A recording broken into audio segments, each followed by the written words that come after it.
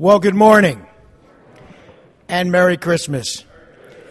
I'm going to ask for a little bit more volume in the house so that I don't have to force my voice so much this morning. I am blessed. Are you blessed? Yeah, and you know something? God is good, and He's good to us all the time. And the thing that we need to remember more than anything else this morning, as we celebrate this season, as we remember that Jesus Christ came for us, that He not only came to this earth as a man, but He came to die as a man in our place for each and every one of us. Amen? Let's open in a word of prayer. Lord Heavenly Father, we love You. We thank You. We are grateful for all that You do, all that You've done, all that You are doing in and through our lives, Lord. We thank You for our church fellowship, and we pray right now that there wouldn't be any distractions or anything that would prevent us from receiving from Your word. Help our minds to be focused, mine as well, completely and totally on You. Lord, we thank You for all Your many blessings, especially upon the Hollowell family and all that You've done in and through their lives and the praise reports that we have and the celebration today of little Joshua. Lord, we're grateful for them and for their family to be with us today, and we're grateful for Your many blessings and Your healing power. We continue to pray for it in each of our lives in Jesus' name. Amen. Well, this morning you can turn with me in your Bibles to Acts chapter 18. It was 2 weeks ago. We had our Christmas service last week. Wonderful time. But this morning we pick up where we left off 2 weeks ago in Acts chapter 18, in verse 18. And we're going to see that Paul is not the only person that God uses in the early church. Why is that important? I think it's especially true that pastors and ministry leaders start to believe in their hearts that if they don't do the work, no one will. One of the things that I know is a great temptation for pastors is to think that if they don't show up, the work of God won't happen. I want to remind you what happened when Elijah was thinking that way. In 1 Kings, he came to the conclusion that there was no one left. There was only him. He was the only one that was serving God in Israel. And of course it wasn't true. And God corrected him and made it clear that he had 7,000 other choices. I think the Lord has more than 7,000 other choices than you, and than me, than us. Why is that important? Because once you recognize that God can do His work through anyone, it just relieves the pressure. Can I hear an amen? When you realize that if you're working in the nursery and this particular week you can't be there, God will raise someone else up to work. It's His work. If you get a little scratchy throat and you have to call Pastor Russ and say, Pastor Russ, I'm not going to be able to make it to serve and worship. You know what the truth is? God will raise up someone else to sing. It doesn't matter who you are. We need God. God doesn't need us. And once we understand that God can work mightily through any person that makes themselves available to Him, then suddenly it takes the pressure off and we find ourselves just praising God for His work and the work that He does through us. Paul was a mighty force in the early church. He was a man that did great things because God worked greatly through him. However, Paul was not the only game in town. Here's what's about to happen. Paul has been on the mission field for some time. And we read in chapter 18, verses 18 through verse 22, Paul stayed on in Corinth for some time, then he left the brothers and sailed for Syria, accompanied by Priscilla and Aquila. And before he sailed, he had his hair cut off at Cenchrea because of a vow he had taken. And they arrived at Ephesus, where Paul left Priscilla and Aquila, and he himself went into the synagogue and reasoned with the Jews. And when they asked him to spend more time with them, he declined. But as he left, he promised, I will come back if it is God's will. Then he set sail from Ephesus, and when he landed at Caesarea, he went up and greeted the church, that is the church in Jerusalem, and then went down to Antioch. So this is the tail end, the closing of Paul's second missionary journey. Very different in many ways than his first missionary journey. His first missionary journey was Paul and Barnabas. The second one started out Paul and Silas, but it didn't end that way. What started to happen in the early church and in Paul's ministry is he recognized that he could delegate and pass on the ministry to others. He could leave one of his co-workers, one of his co-laborers, one of his ministry partners in a city, and they could continue the work. It wasn't all about him. Can I hear an amen? It's not about you. Oh, I know we live in the country that basically is preaching this message to everyone. It's about you. Everything's about you. I mean, we have all these mirrors in our house. So when we look in the mirror, we say, oh yeah, that's right. It is all about me. I love the example that if we were to take a picture of the congregation today and your eyes were closed, it would be a bad picture. Everyone else could look wonderful, but your eyes were closed, so therefore it's a bad picture. And you're always the first person you look for when you look at a group photo. I think we need to get into a place where we stop thinking this way. If we stop thinking that it's all about us, certain things are going to happen. You might go on that mission trip. You might get involved in some ministry to feed those who are needy, like a team did this weekend, yesterday.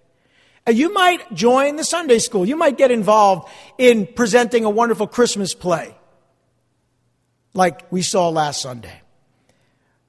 The volunteers that got involved in that, and again, I just want to thank Sharon and her team. There were so many people who were a part of that really blessed us. But you know, at no point when those individuals who were sharing and supporting the children, at no point while they were doing it, I'm sure, did any one of them say, oh, I'm so glad this is all about me. You see, when we free ourselves from this selfish way of thinking that we are all guilty of, God begins to work mightily in and through our hearts and our lives, and it doesn't become about you, your comfort, or your convenience, or mine for that matter. So here's what happens.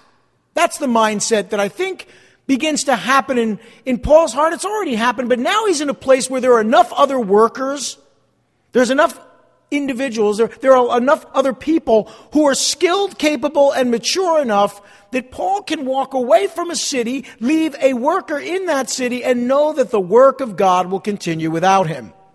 So Paul sailed from Corinth to Ephesus, cities we're familiar with because there are letters written by Paul to these cities in our Bibles. Now remember that Paul was called by the Holy Spirit to leave Achaia, southern Greece, to return to Antioch, his home church in Syria. If you're familiar with the geography of that area of the world, you know that Greece is across the Aegean Sea, and then you make your way to Asia Minor, which we call Turkey today, and then to Syria, which is north of Israel today, and still is. Okay, so that's a long distance. But he needs to make his way back as the Lord is leading him. Now, Corinth was a famous city in Greece. We talked about Corinth 2 weeks ago. It was under Roman rule, and Achaia was the southern portion of Greece. It was a province. And then we had these individuals that Paul has been leaving behind. Now, I want to remind you, Silas and Timothy had been traveling with Paul throughout his second missionary journey. And as he's traveling with them, something pretty awesome happens. He realizes these guys need to stay behind, and the work needs to continue without me. Silas and Timothy probably stayed in Corinth to minister to the brothers in the fellowship after Paul left. But Paul had been in Corinth for some time. In fact, Luke, remember Luke? He's the author of the book of Acts and the Gospel of Luke. He had been left in Philippi even earlier. And he actually rejoined Paul 7 or 8 years later. He spent 7 or 8 years in the city of Philippi, which more than likely was his home. And he was there, and he didn't join Paul until his third missionary journey, actually his third trip there. So what you see is a man leaving strategically, leaving people in places where they can be used by God. By the way, I'm going to let you in on a little secret. That is my heart. Always has been, always will be. To raise up leaders and have them in the place where they can be strategically used by God. For one thing, as young as I look, I'm not getting any younger. I looked at a picture of myself the other day. I said, man, I'm getting older. I didn't say old. I said older. And even though my Nana lived to be 107, I don't suspect I'll be up here teaching at 107, even if I live that long, or the Lord should tarry. So I'm keenly aware of the fact that the Word of God must continue without me because, again, it's not all about me. It's not all about you. It's about Him. Can I hear an amen? And there are many wonderful people in this church and in other churches who've been anointed with gifts that are as wonderful as any gift we may have, and in some ways different, in some ways very interesting gifts, and they need to be encouraged to use those gifts. Because the kingdom of God is bigger than any one person or one single group of people. So we have Luke, we have Silas and Timothy. They're hanging out in Corinth now. Luke is in Philippi. And so Paul sails for Antioch in Syria, but he takes two individuals with him, Priscilla and Aquila. They were natives of Pontus, which was a province in Asia Minor or modern-day Turkey. We talked about them 2 weeks ago. They may have been among the early Christians on the day of Pentecost because there were Jews from Pontus there in Jerusalem on the day of Pentecost. They may have been. They had been banished from Rome by Claudius Caesar. We talked about this. They were living in Corinth. That's when Paul met them. And Paul went to see them, not because they were Christians, but because they were tent makers, leather workers, and that was what Paul did as his profession. And so God brought them into his life, and here he is ministering in Corinth for 18 months, for a year and a half, with them and Silas and Timothy and others. And there's really no reason for Paul to stay any longer, and so he decides to leave. The Lord leads him to leave. So what did Paul do? He took these individuals with him, Priscilla and Aquila. Why? Because he didn't want to be alone? No, because he had a plan as well to take these leaders, a man and a woman, a couple, and place them in another city where they could minister while Paul was heading back home. He had been on the mission field for some time, a couple of years. Now these individuals, Priscilla and Aquila, would later minister in Corinth, Rome, and Ephesus. So what would the world be like if we didn't encourage others to serve him?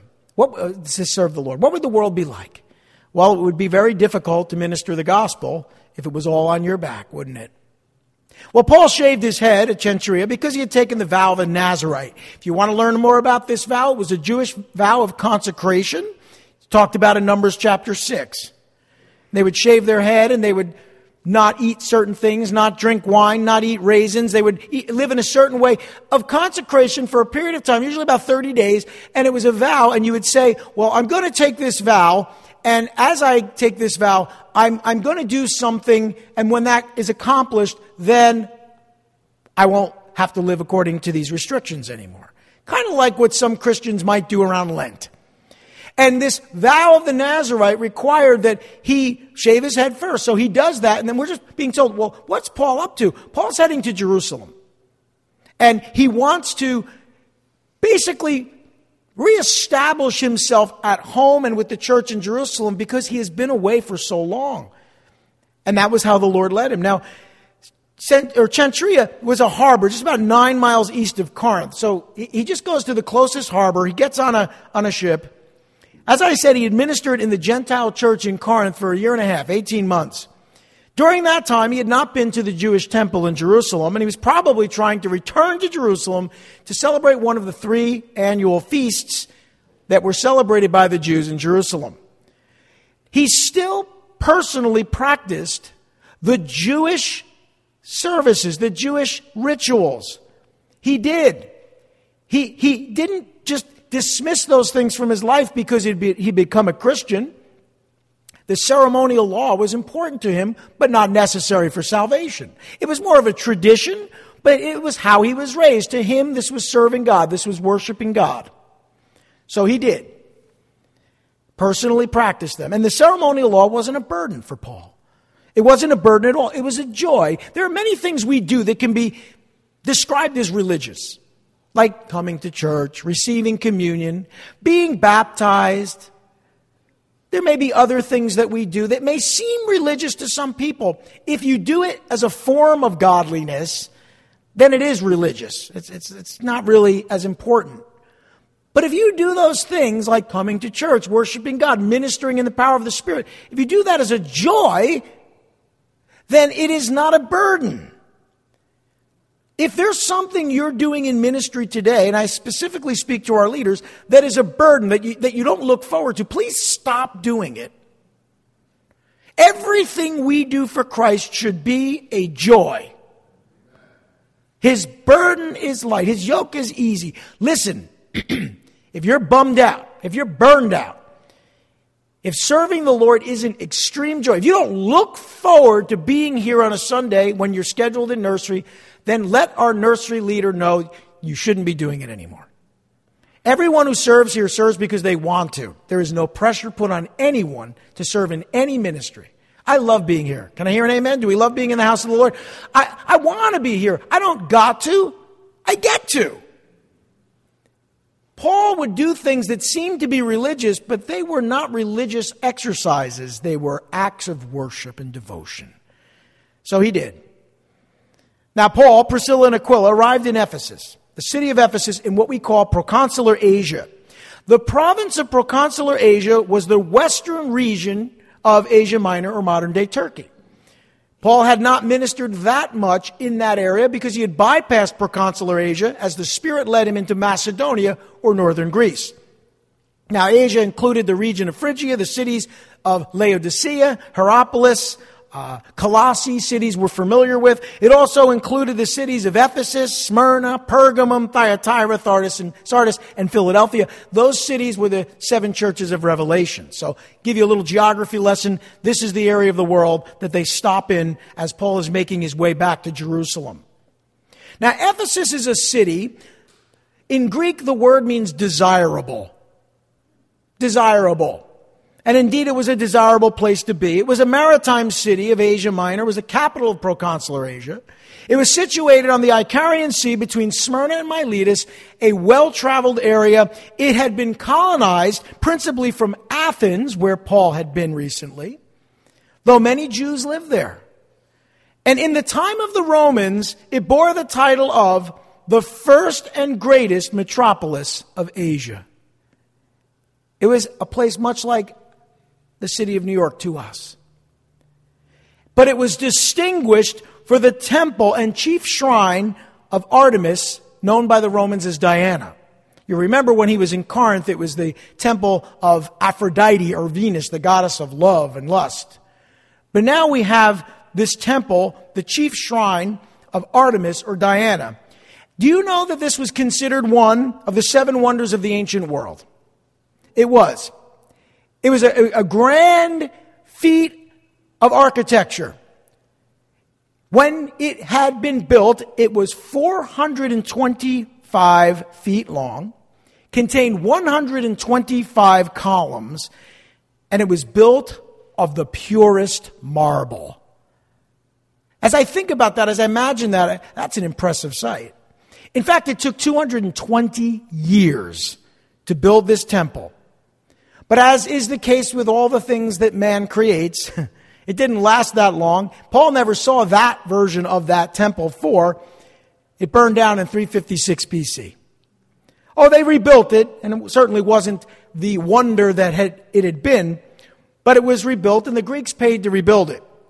Now, Artemis was represented by a multi-breasted black image, and that signified that this god, Artemis, was the goddess of fertility, prosperity.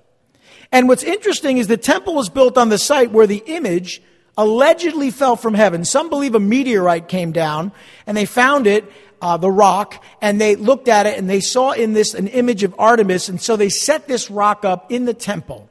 That may or may not be true, but that was the legend. And so this temple was built around this image that they believe, or perhaps possibly did, fall from heaven. So that's the kind of city that Paul finds himself in, and where the Jews were living, who were living there. Another interesting thing that existed in this city was the Open Sky Theater. I want you to think about a stadium. And you might be thinking or imagining something rather small. But they had an Open Sky Theater. It was the largest in the world at that time. It seated 50,000 people. That's larger than most arenas.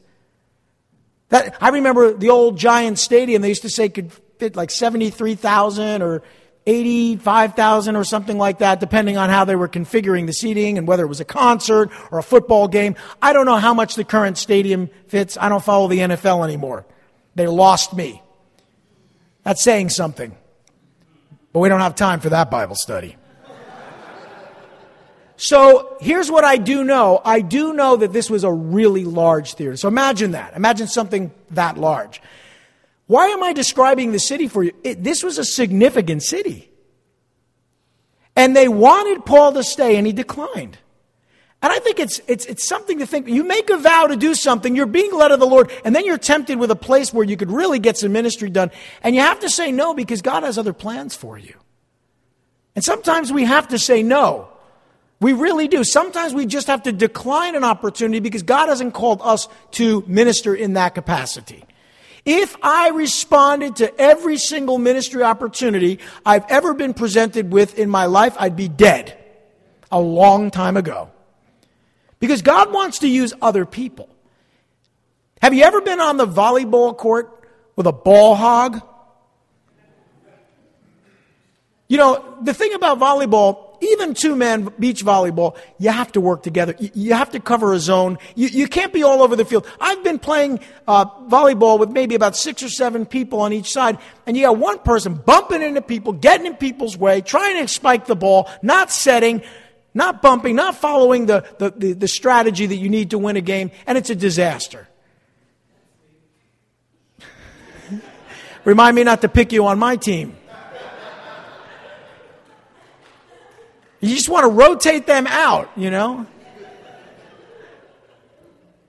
But you know, we laugh. How many ministries look like that? One guy, one girl, one person running around, bumping into people, trying to spike the ball. Instead of setting it, bumping it, putting the ball where it needs to be strategic. It takes an incredible amount of discipline to take your ego, check it out, get it out of the area, and do the work of the Lord. The best ministers, men and women of the gospel, are the ones that know they're on a team. And to be a ball hog is to get in the way of the work of the Holy Spirit. Can I hear an amen? All right. So here's what happens. Paul left Priscilla and Aquila in this city because he was planning to return to Antioch in Syria. See, he kind of knew that they were going to another city. He was going to need help and he couldn't stay. So he brings these 2 wonderful people, and they really are gifted and equipped to minister the gospel, as we'll see. Now, Paul proclaimed the word of God. He did. He had a few days, hey, listen, he's going to take advantage of the opportunity he does have. So he goes, as we read already, he goes to the synagogue. It says there that when they arrived at Ephesus in verse 19, where Paul left Priscilla and Aquila, he himself went into the synagogue and reasoned with the Jews. And when they asked him to spend more time, he declined. But as he left, he promised, I will come back if it is God's will. And then he set sail from Ephesus. And when he landed at Caesarea, he went up and greeted the church in Jerusalem and then went down to Antioch. So he has a few days, maybe just a short period of time. So what he does is he addresses the Jews in the synagogue. This was his practice. He preached the gospel of Jesus Christ when he had the opportunity. He was waiting to set sail. But listen, the Pharisees, and Paul was a Pharisee at one point, they had established the synagogues. The synagogues were built and funded by this movement of the Pharisees. They were established throughout the world. Wherever you could have at least 9 adult males, they were called a minyan, and you had that many people, you could have a synagogue. And of course, as a rabbi and as a former Pharisee, Paul had the authority to speak there. So he took advantage of the opportunity and he tried to persuade them, as he often did, from the Hebrew scriptures that Jesus is the Christ, the Messiah. Now, Paul was extremely well received by the Jews. That often happened day 1, day 2, week 3.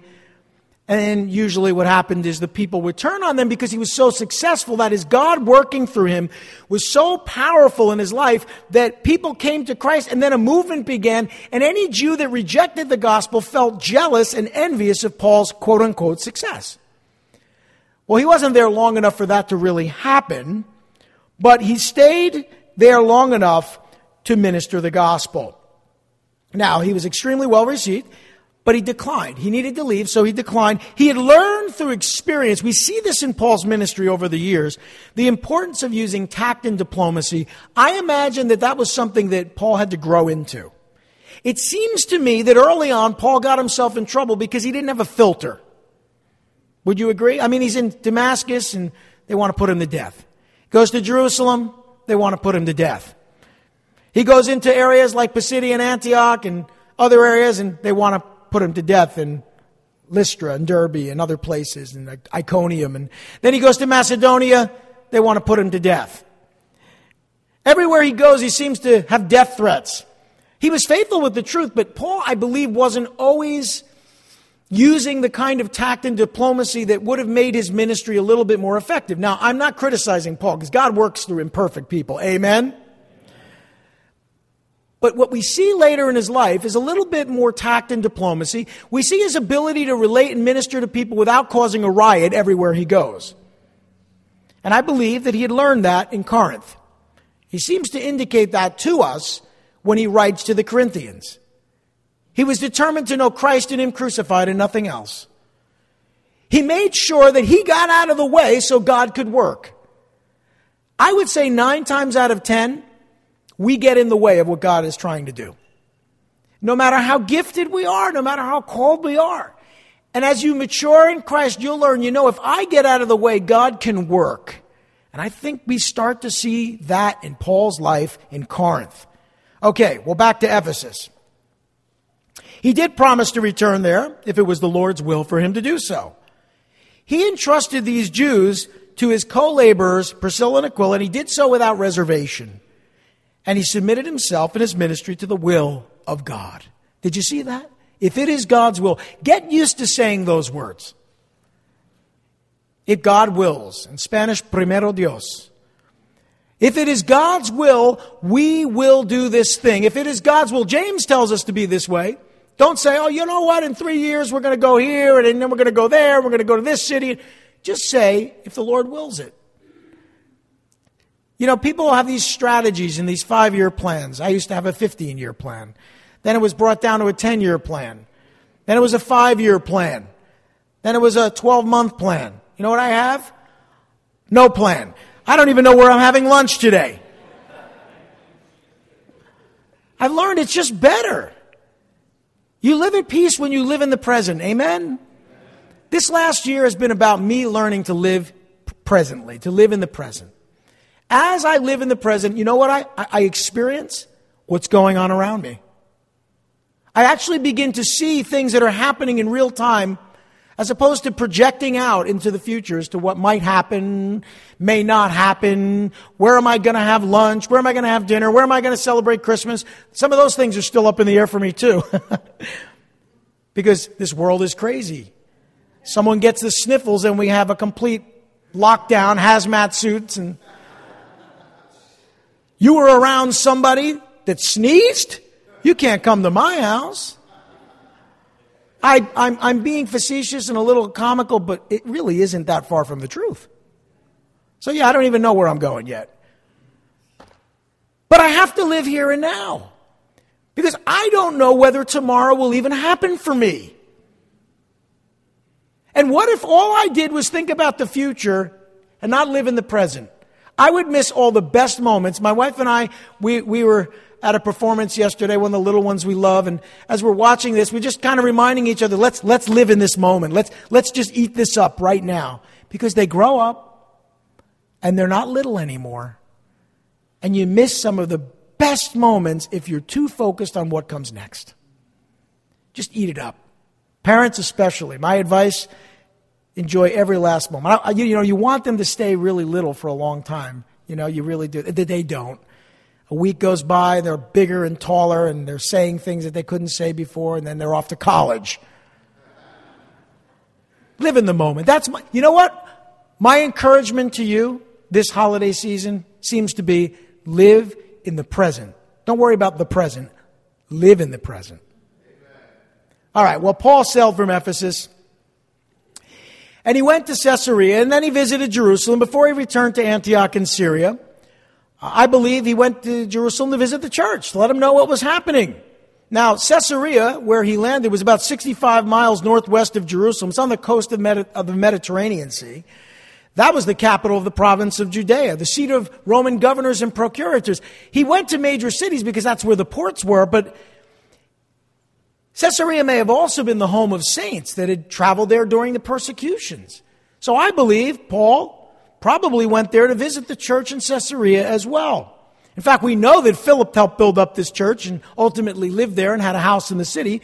So he goes to Caesarea, visits with the brothers and the sisters. Then he goes to Jerusalem, visits with the brothers and the sisters. Now, what didn't happen in Jerusalem this time, or at least isn't recorded for us? No death threats this time. That's conspicuous by its absence. Goes to Jerusalem, nobody tried to kill him, or at least we're not told they did. Later on, there are some issues, but at the moment, no. He just enjoyed the fellowship of his brothers and sisters. And then Paul traveled from Jerusalem to Antioch, where he stayed with the disciples for about a year. Yeah, it's okay to come off the mission field and spend some time at home. It's okay to put aside the things of ministry and the work of the ministry to spend time with close friends and family. And that's another thing that this time of year should be about, right? It can't be all work, running around trying to get to Costco. I don't go near Costco. I don't even hardly say the word Costco this time of year. And I am a Costco freak. I sometimes go to Costco just because. This time of year, no, I won't go near it. I did my shopping at Costco a couple of weeks ago. Don't ask me to go there this week. So I want to encourage you to live in the present, but also remember what's important and remember who is important. Sadly, all of us have experienced this to some degree over the last year or two. Either we were cut off from those we loved, or those we loved went to be with the Lord. You don't know how much time you have with these precious people that you love so much. It's not just the little ones. It's the older ones. I was saying to my sensei at the dojo the other day, I said, you know what's kind of bumming me out is all my mentors have passed on. I'm the old guy now. I used to be the young guy. Now I'm the old guy. Where are all the people that poured into me? They've gone to be with the Lord, or they've moved on. And you know what? That's tough. That's a tough pill to swallow. But I don't have any regrets because I spent the time I needed with them. That's another encouragement I want to give you about spending time with people you love. Clear your schedule. If you find yourself saying you're busy, cancel those plans. Spend the time, especially with parents and grandparents, right? We don't know how long we have together in this life. Let's make the most of it. Can I hear an amen? Okay. This isn't really a Christmas message. It's more of an encouragement at Christmas time. Now, I want to go into this just a little bit, and then we'll pick it up again next week. But I just want to show you something, because in the remainder of this chapter we read that after spending some time in Antioch, about a year, Paul set out from there and traveled from place to place throughout the region of Galatia and Phrygia, strengthening all the disciples. This is the beginning of Paul's third missionary journey, a year after his second missionary journey. I'm going to give you a little update, a little recap of what was happening in Paul's life. Paul preached the gospel now again in Asia Minor. By the way, that's where he's from. He's from Tarsus in Cilicia, which is in Asia Minor. Paul traveled west from Antioch through Syria and then throughout the regions of Galatia and Phrygia. Paul and Barnabas had traveled many years ago to Asia Minor on their first missionary journey. That's about 45 to 48 AD. The chronology is important. Helps you to understand when things happened. That was covered in Acts chapters 13 and 14. They had preached the gospel of Jesus Christ throughout that entire region. They founded several churches during their time there. They had also gone to Cyprus, but later Barnabas continued to minister there. Then Paul and Silas, about 2 years after the first missionary journey, traveled to Asia Minor on their second missionary journey. This is about 50 to 52 AD. And they strengthened the churches in Syria and Cilicia on their way to southern Galatia by land. Southern Galatia included the cities we studied and read about in Acts chapters 15 through 18, like Iconium, Lystra, Derbe, Pisidian, Antioch. And then they arrived at the Lycaonian cities of Derbe and Lystra, places they had planted churches in the province of Galatia. Paul had written a letter to the Galatians. We read it frequently, right, in our New Testament. Now, Lycaonia was a region in Asia Minor. It was in that area of southern Asia Minor. They kept going back to the places where they had ministered to strengthen the churches there. But they didn't stay because they had planted churches and left capable people behind. That's a great and wonderful principle. Then they traveled throughout Phrygia and Galatia, made their way down to Troas, which was on the coast of the Aegean Sea. Now, we talked about Galatia. We talked about Phrygia. Galatia was Central Asia Minor. Phrygia was a region near it. And all of these cities were visited. Paul later wrote to these cities, ministered in these cities. But again, the principle is very clear. He didn't stay there. He moved on. Paul had returned to Antioch from Corinth, which we just read about. Staying for a year, he now gets a little antsy and decides, we need to get back out on the mission field. Like Pastor Joe was feeling these last 2 years, right, Pastor Joe? Every time he tries to plan a trip, there's some reason why they won't let him go. I don't want to give the devil too much credit. There's one victory, if I can call it that the devil had this last 2 years in the United States. It was closing churches. Okay, not here, but in some places. One of the other things, unfortunately, we've had to contend with and maybe considered a quote-unquote victory by Satan, although God works all things together for good, amen? The mission field's closed down for most of us.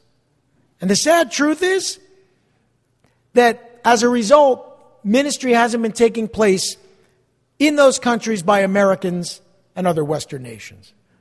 But the truth is, ministries like Straight Path Ministries, not being able to go there, have been sending resources and supplies, and maybe that's what God wanted us to do. Pastor Joe and I had lunch a couple weeks ago, and he was sharing with me all of the opportunities had to bless people because we're not going, there's more resources to give. So I don't call that a victory at all. I call that divine providence. Amen? But hopefully we'll be able to get back out there in God's time. If it's God's will. Okay. See, you got to learn to submit to that. God is in control. Okay. So this is what was happening here. And so Paul again visited the brothers. This is on his second missionary journey where he preached the gospel of Jesus Christ.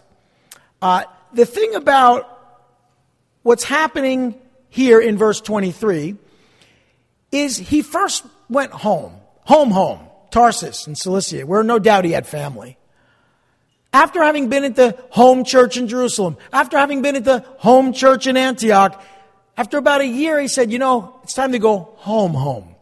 So he goes back to Cilicia, as we've already read, visits those churches for a third time, the churches we've just mentioned, strengthening all the disciples in all the churches in the same regions he had ministered on his first two missionary journeys.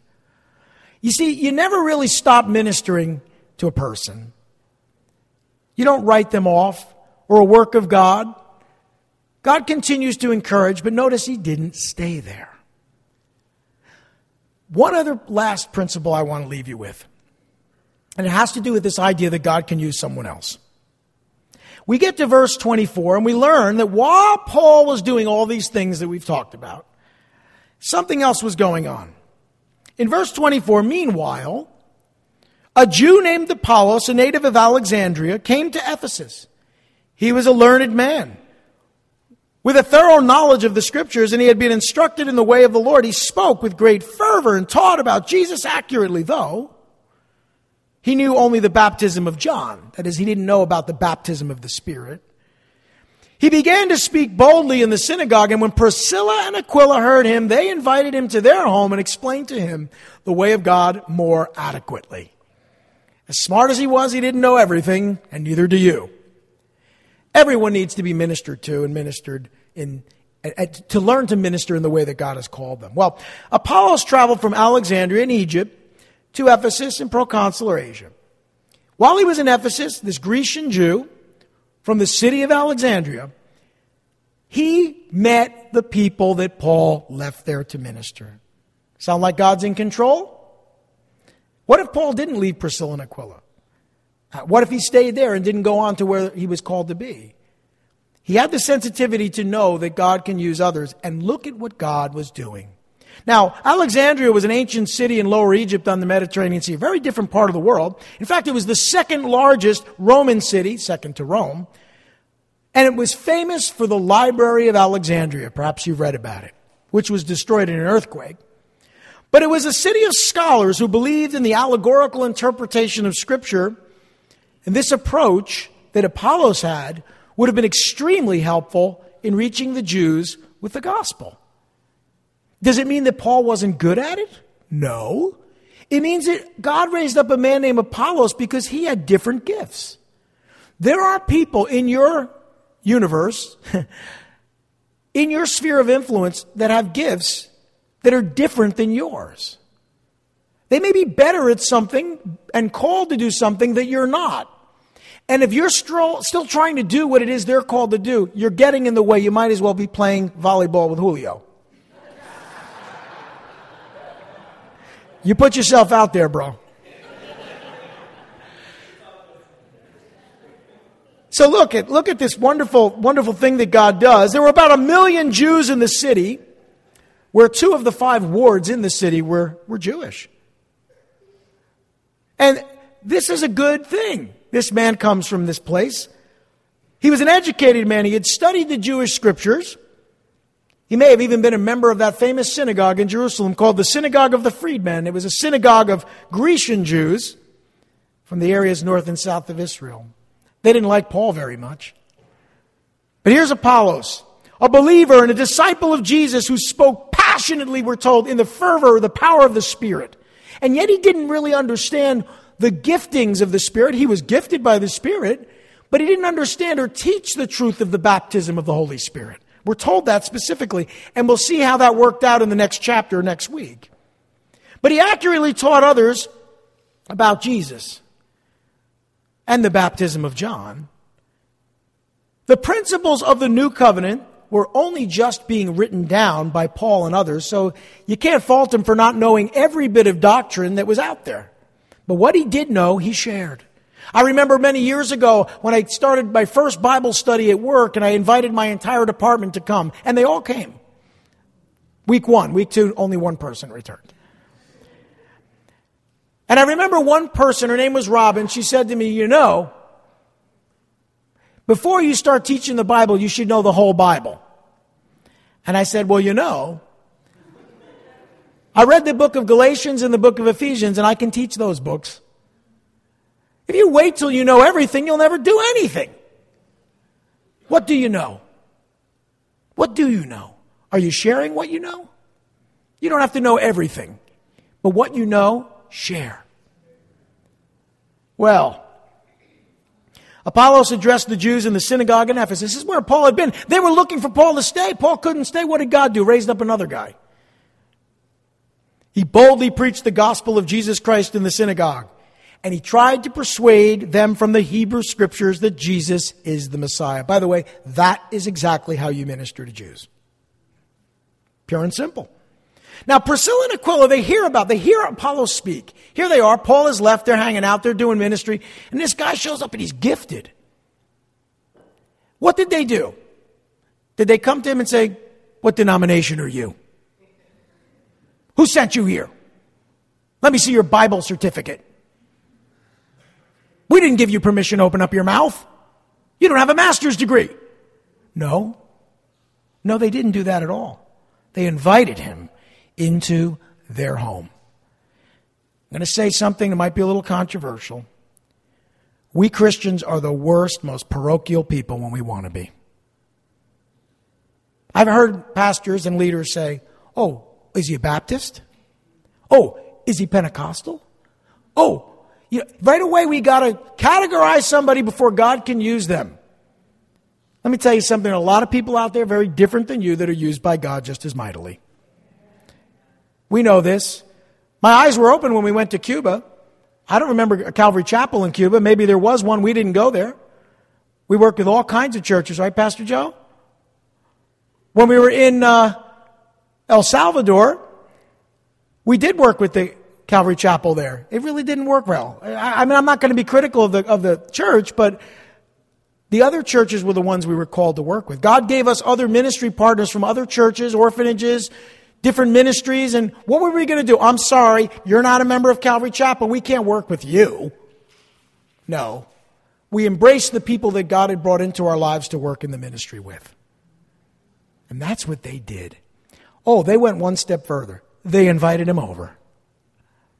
I'm learning, the older I get, how important it is to look for God's leading and not for a person's denomination, not for their ministry background or their doctrinal beliefs? Do they love Christ? Do they want to serve Him? Are they willing to open their hearts to you and to others? Then for sure you need to invite them in. That's what they did. I like these people, by the way. Priscilla and Aquila, they're a great example. And you know there are a lot of Priscillas and Aquilas in this church. And I love that. Okay. Remember, Paul had left them there. They taught Apollos what he didn't know about being a disciple of Jesus. There are people in your life that know stuff you don't, and there's stuff that you know that they don't. And if you never share the lessons you've learned experientially as you've served God, they're not going to know it. You're not going to know stuff. We need to build each other up. Remember, Paul would go to different churches doing what? Tearing them down? Dividing them into tiny bite-sized pieces? No. Strengthening the church. Strengthening the disciples. That's the ministry of the gospel. Strengthening disciples, sharing the gospel, strengthening and building up the church. And so, this intelligent man who was willing to receive instruction from others, you got to give him credit, because some people are close-minded. They had been taught by Paul, now they taught Apollos. And by the way, let me just throw this out there, ladies. Women are certainly anointed by the Spirit to teach others, even men. Amen? Oh, I know that we may not have women in the pastor role. We may not have women up here teaching all the time. Maybe occasionally we do. But that doesn't mean that women aren't gifted. I think we forget that. I'm going to say something. Many of those that have taught me through the years have been women, and I've learned probably more from women than I have from men. I'm just going to say it because it's true. So why do we do that to ourselves? Why do we limit who can speak to us? Why do we say that, only 50% or 40% of the population can minister to me? That's just ridiculous. And this woman ministered to Apollos, and we're told that she did. Who knows? Maybe she was the better minister. Huh? Is it possible? Well, they certainly would have taught him about the baptism of the Holy Spirit. So what happens next is kind of interesting. You would think the guy comes to town and they're like, oh, great, we got another ministry partner. But as I've said often, I'm in the business of emptying churches.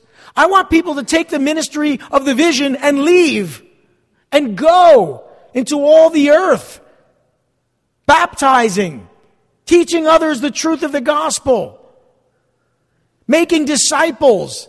If we all get comfy here and we never leave these doors, and we just come on Sundays and do our thing, then we've failed to respond to the Holy Spirit's leading. So what did they do? Well, let's read and then we'll close. When Apollos wanted to go to Achaia, the brothers encouraged him and wrote to the disciples there to welcome him. And on arriving, he was a great help to those who by grace had believed, for he vigorously refuted the Jews in public debate, proving from the scriptures that Jesus was the Christ. Gifted man. He must have heard Priscilla and Aquila talk about their ministry in Corinth, which was in Achaia. We know that he goes to Corinth in the next verse of the first verse of the next chapter. So he wants to go and do what they did. Do you know how most people decide to go on a missions trip? And correct me if I'm wrong, Pastor Joe. Someone comes back from a missions trip and tells them about it. Would you agree? Yes, Joe's shaking his head. I want to be clear, he's our missions pastor. So, someone comes back and says, you got to go to Cuba. In fact, the first time I heard about Pastor Joe was a guy at church in New York who knew Joe. He came back from Cuba. Every other word out of his mouth was Cuba. Every other word was Joe Nigro. We didn't meet for several years, but I knew Cuba, Joe Nigro, Cuba, Joe Nigro. I knew that was Joe's heart, because a guy who went with him on a trip couldn't stop talking about his experience. That's how people get recruited for missions. Listen, that's what happened here. He wanted to go. Remember, Paul had been there for a year and a half. Silas and Timothy had stayed there, more than likely were still there, ministering there. Apollos had probably learned a lot and heard a lot about the church in Corinth. He wanted to go. He thought that he could be helpful. So the brothers at Ephesus encouraged Apollos to travel to Achaia to minister there. They wrote a letter of recommendation, which is good, right? And they would have provided financially for him and provided for his expenses before sending him off. That's what it means when it says they encouraged him. Now, Apollos was a great help to those in southern Greece, in Achaia, who by God's grace had believed in Jesus. He committed himself, and I hope all of you will as well, to do the work of the ministry. His ministry to publicly refute the Jews who had rejected the gospel. He proved to them from the scriptures, the Hebrew scriptures, that's the Old Testament, that Jesus is the Messiah. I'm going to ask the worship team to come up, close us out with one last song. Listen, if you get any message this morning, it is this. Make yourself fully available to God. God can work through any one of us, every one of us. And to follow that up, don't get in the way. Lord Heavenly Father, we thank you for your ministry in our lives, through our lives. We thank you for your word, and we ask now in the power and the name of Jesus that you would help us by your will to be where you've called us to be, to minister to whom you've called us to minister, and to encourage and strengthen those you've encouraged us to encourage and strengthen. We ask these things in Jesus' precious name. Amen.